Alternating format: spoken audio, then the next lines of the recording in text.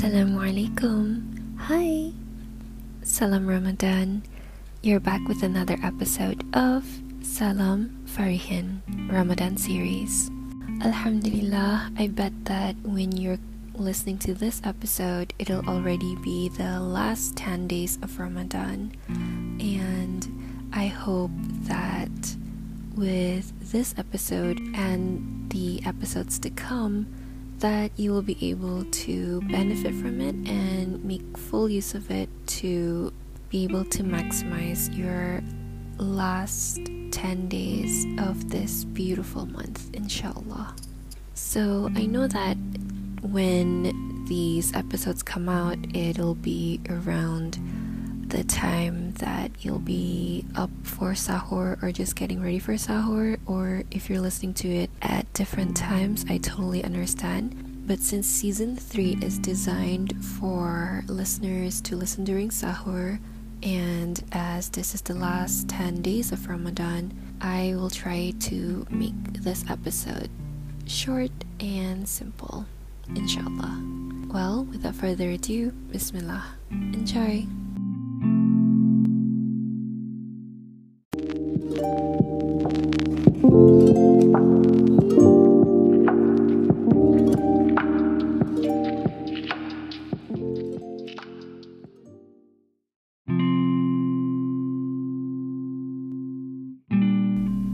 The first chapter that we'll be covering today is titled Allah Loves Humility Without Disgrace. There is an ayah in the Quran that Allah says to the believers, "Whoever amongst you turns away from his religion, then Allah will replace them with people who love Allah and are beloved to Him." Allah mentions that these people truly love Allah and they are truly loved by Him.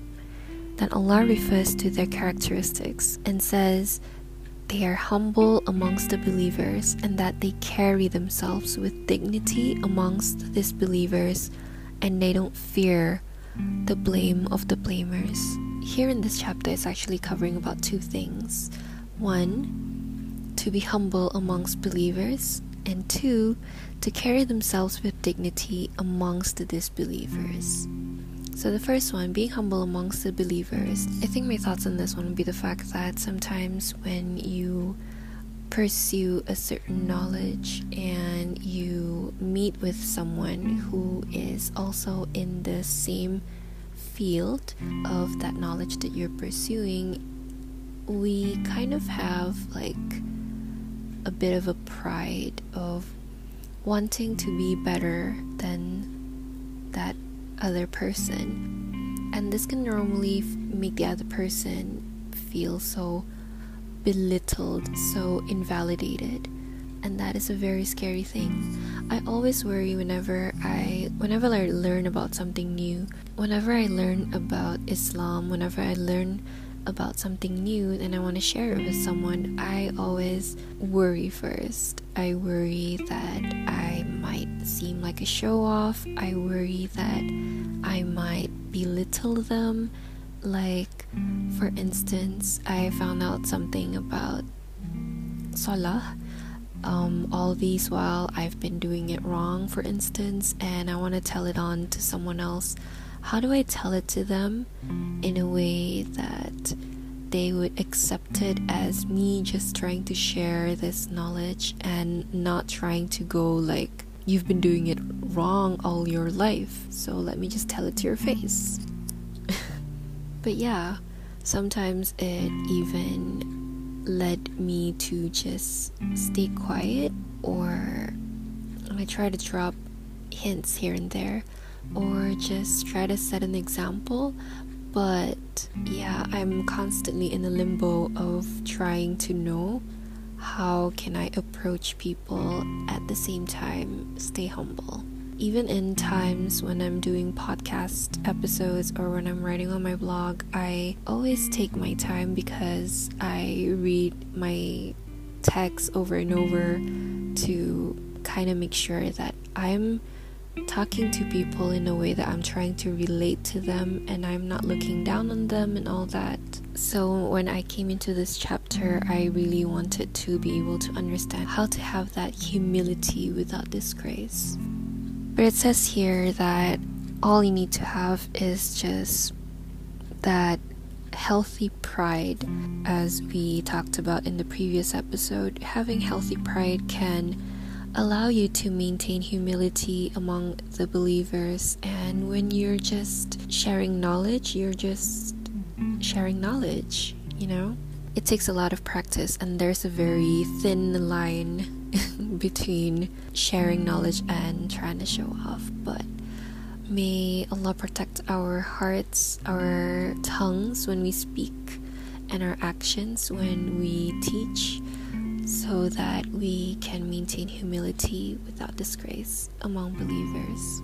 And then the second part is to carry ourselves with dignity amongst the disbelievers. And I think it was really sweet from this book. It talked about how to carry out this part of the text. Let me just read one paragraph. It says, somebody might look at this verse and assume it gives them license to go to their non-Muslim neighbors, bang on their door at Christmas, and tell them to take down their decorations. No, what it does mean is that on Eid, we go over with a sense of pride, tell them how as Muslims we have just fasted the month of Ramadan, and that we would like to share this celebration with them and share gifts with them. This is the opposite of relinquishing our faith in the presence of the people who don't believe in it.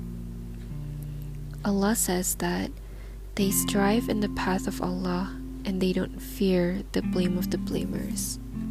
Ibn al-Qayyim, Allah's mercy be upon him, draws our attention to the fact that Allah did not say the blame of disbelievers, because often the people who persecute us the most or try to shame us out of our Islam are actually other Muslims. So when you're being around those who do not share the same faith as us, how does one try to remain collected, remain calm, wanting to share your experience, your love for your faith, the beauty of your faith to them without, bombarding and demotivating them out of their own faith? It is by practicing humility without disgrace. I hope that after listening to this part that you'll be able to just pause and ponder how you've been practicing humility without disgrace, and may Allah ease. The second chapter that we'll be talking about is actually one of my favorite chapters from this book. It's titled Allah Loves Forbearance and Deliberation. Now, when I first came onto this chapter, I was wondering, what does it really mean? Forbearance sounds like a very difficult word. It's not a word that I usually come across, and I was just worried I wasn't going to get it the first time. But thankfully, Imam Dr. Omar Sulaiman, he really wrote it simply, and yet at the same time, the complexity of how he arranged his words, it just really gets to you. But anyways, it says here that forbearance is when you are particularly patient with people. It's about patience and holding yourself back. It is relatively easier to be patient with a natural disaster, with something bad happening that is outside of anyone's control, rather than with someone in front of us who is really testing our patience. And that really got me. I think this year there were a lot of need for forbearance. You know what they say, be careful what you wish for. One of the du'as that I always make is for Allah to make me strong. And how can Allah make you strong without testing you? Honestly. Like, if you make dua for Allah to make you someone who is better at speaking, of course Allah will give you test, or opportunities for you to speak more. That way you can practice and in the end, inshallah, be a better speaker. So of course, when it comes to praying to Allah that you become a very strong person, there has to be that strong challenge for you to overcome. As for forbearance, it somehow correlates to one of my du'as to Allah every single time, and it's to be able to withhold myself in times of anger, in times of disagreements, frustrations, and I don't know. For those of you who don't know, I just started working. It's been 4 months now, but when I just started working, I really felt like I was walking on eggshells because I was still trying to get to know everybody. I don't know what they like, what they don't like. I don't know their pet peeves. I don't know what can trigger anger. I don't know what I can and cannot do. I was very afraid of making mistakes, but whenever someone would do something that was not in my favor, I just try my best to not react to it. I try my best to just sit back, though I do end up talking about it with my friends, trying to find solutions and all, like how should I handle this, what should I do when this happens. But there's always that little part of me that thinks that I could have been stronger, that I could have been more patient, more forbearing basically, and handle the situation better. So when I read about this part of the book, I really thought that it speaks to me.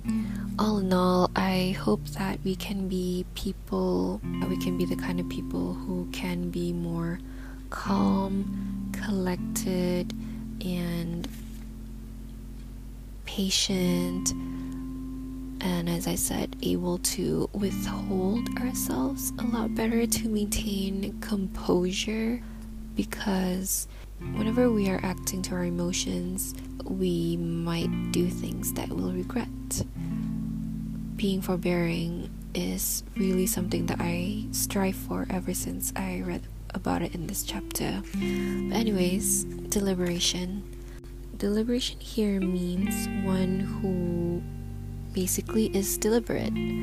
I think one of the challenges when I first started working was I was very worried about my work ethic.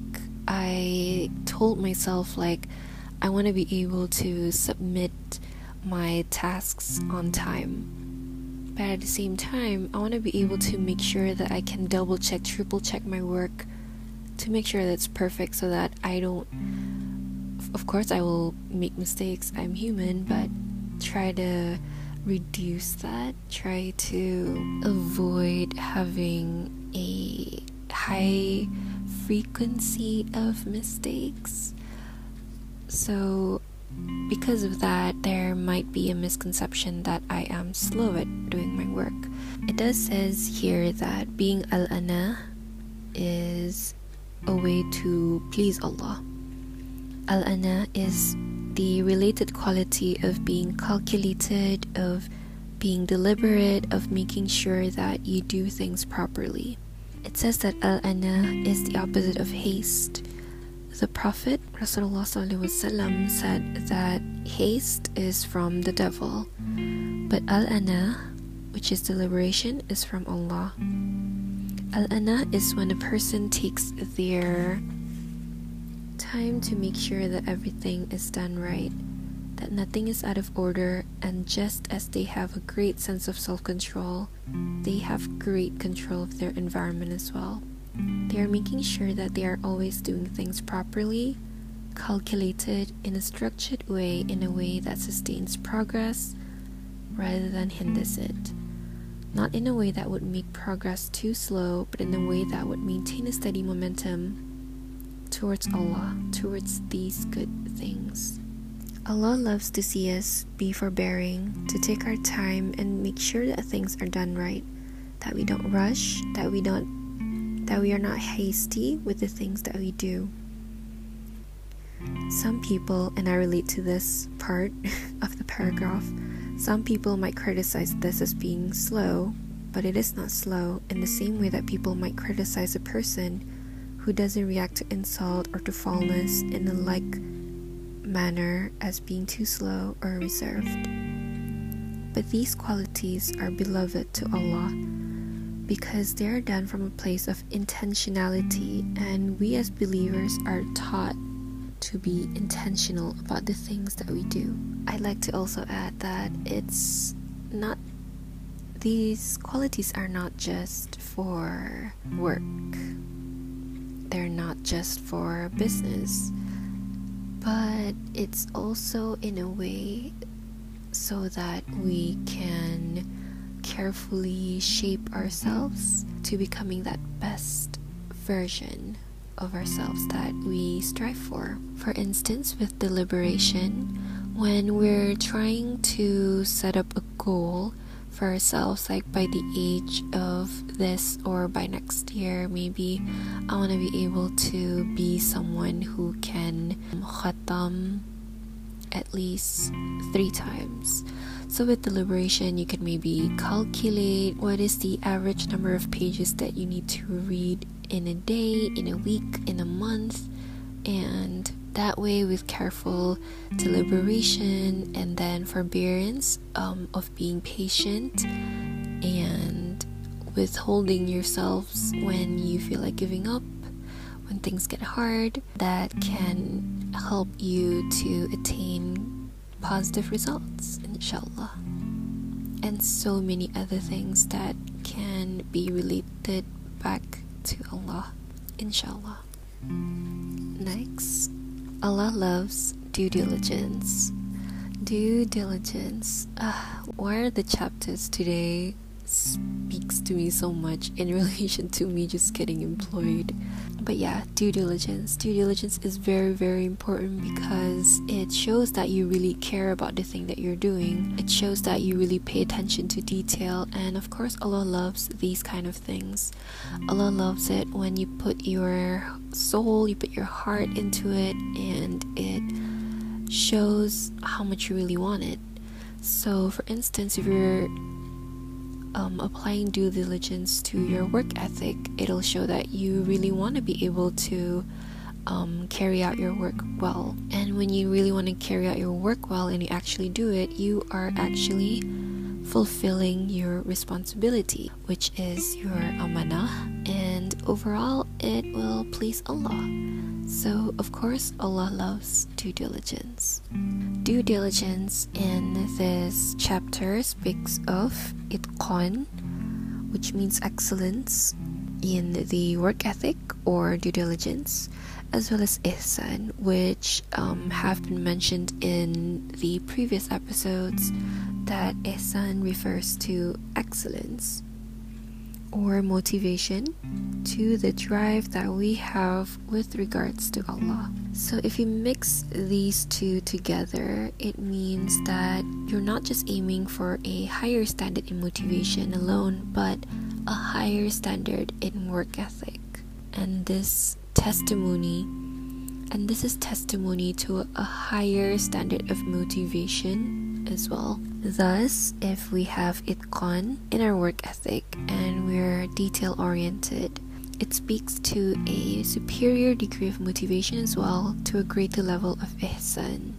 When we strive to involve itqan and ihsan during all of our affairs, it shows the kind of motivation that we have for ourselves, it shows the kind of drive that we have, and things like this will be very pleasing to Allah, inshallah, and we can become one of the beloved to Allah.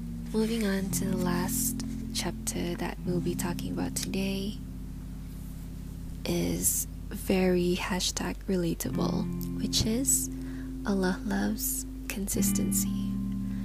One of the well-known hadith about consistency, I believe, is with regards to what kind of actions does Allah love most, I think, and the answer would be consistency, even if they are small ones. And honestly, this was a very big push for me when I was just starting out into this amazing journey that I am on right now. Knowing that Allah appreciates every little effort that we make, even if they are small, but as long as they're consistent. So when you start your actions with Bismillah, although there are like certain du'as, for instance, when you look at the mirror, there's a du'a for it. When you start your car and you're gonna go somewhere, there's a du'a for that as well. But if you just start it with Bismillah, it is already a form of ibadah, and a form of ibadah because you're also centering your life with Allah. Whereas there is very small, that's just saying Bismillah, compared to saying a full dua. But knowing that Allah loves consistency despite how small your action is, that's just beautiful. Like how easy it is to find ways to be among those beloved by Allah. Of course, we should always aim for excellence. We should always aim for a higher standard. But just saying, for those starting out. It says here, how does consistency speak the love of Allah in particular? The scholars explained it in this way. They said, if a person is able to maintain consistency in doing a good deed, that's actually a testimony of it being sincerely for Allah. Why?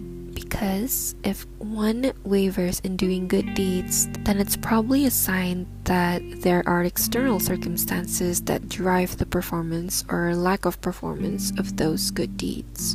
This means that these good deeds rest upon something other than the love of Allah, or at least are highly motivated by things external to the love of Allah. If a person is able to be consistent with a good deed, even if it's small, then that's a sign they are also consistent in their love of Allah, that they are maintaining the steady presence of Allah's love and of concern for Allah's love in their lives, no matter what is happening to them, no matter what their emotional state is, no matter what's taking place.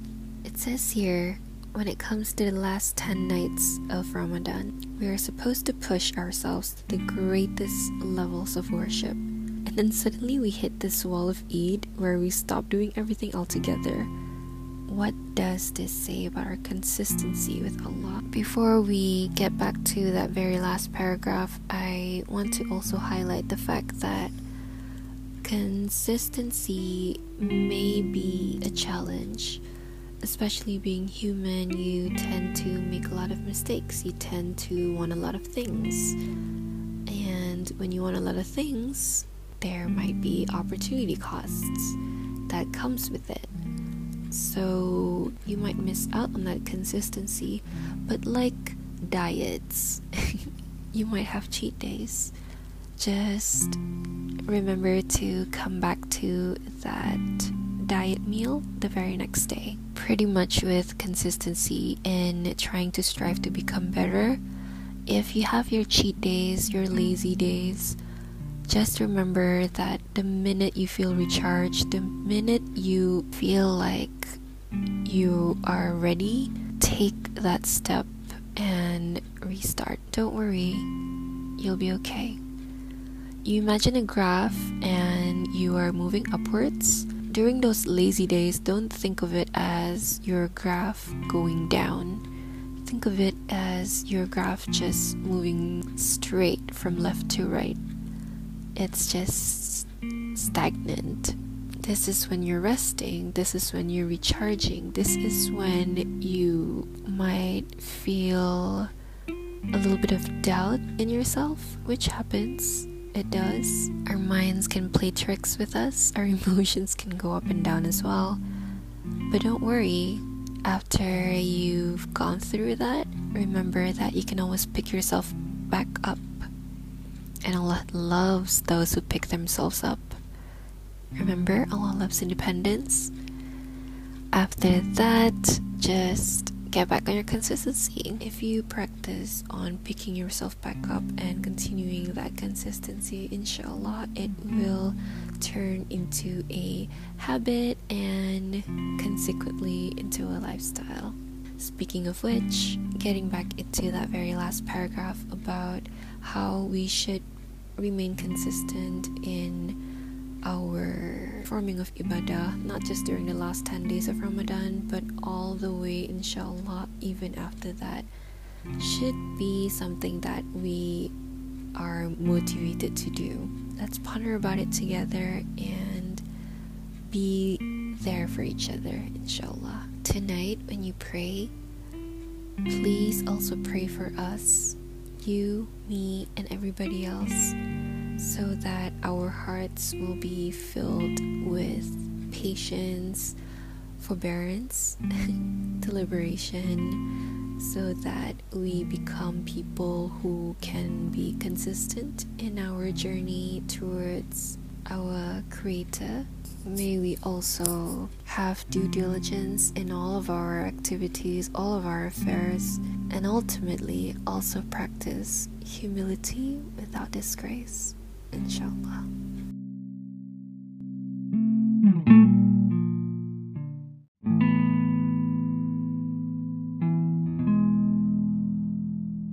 Thank you so much for listening to this week's episode.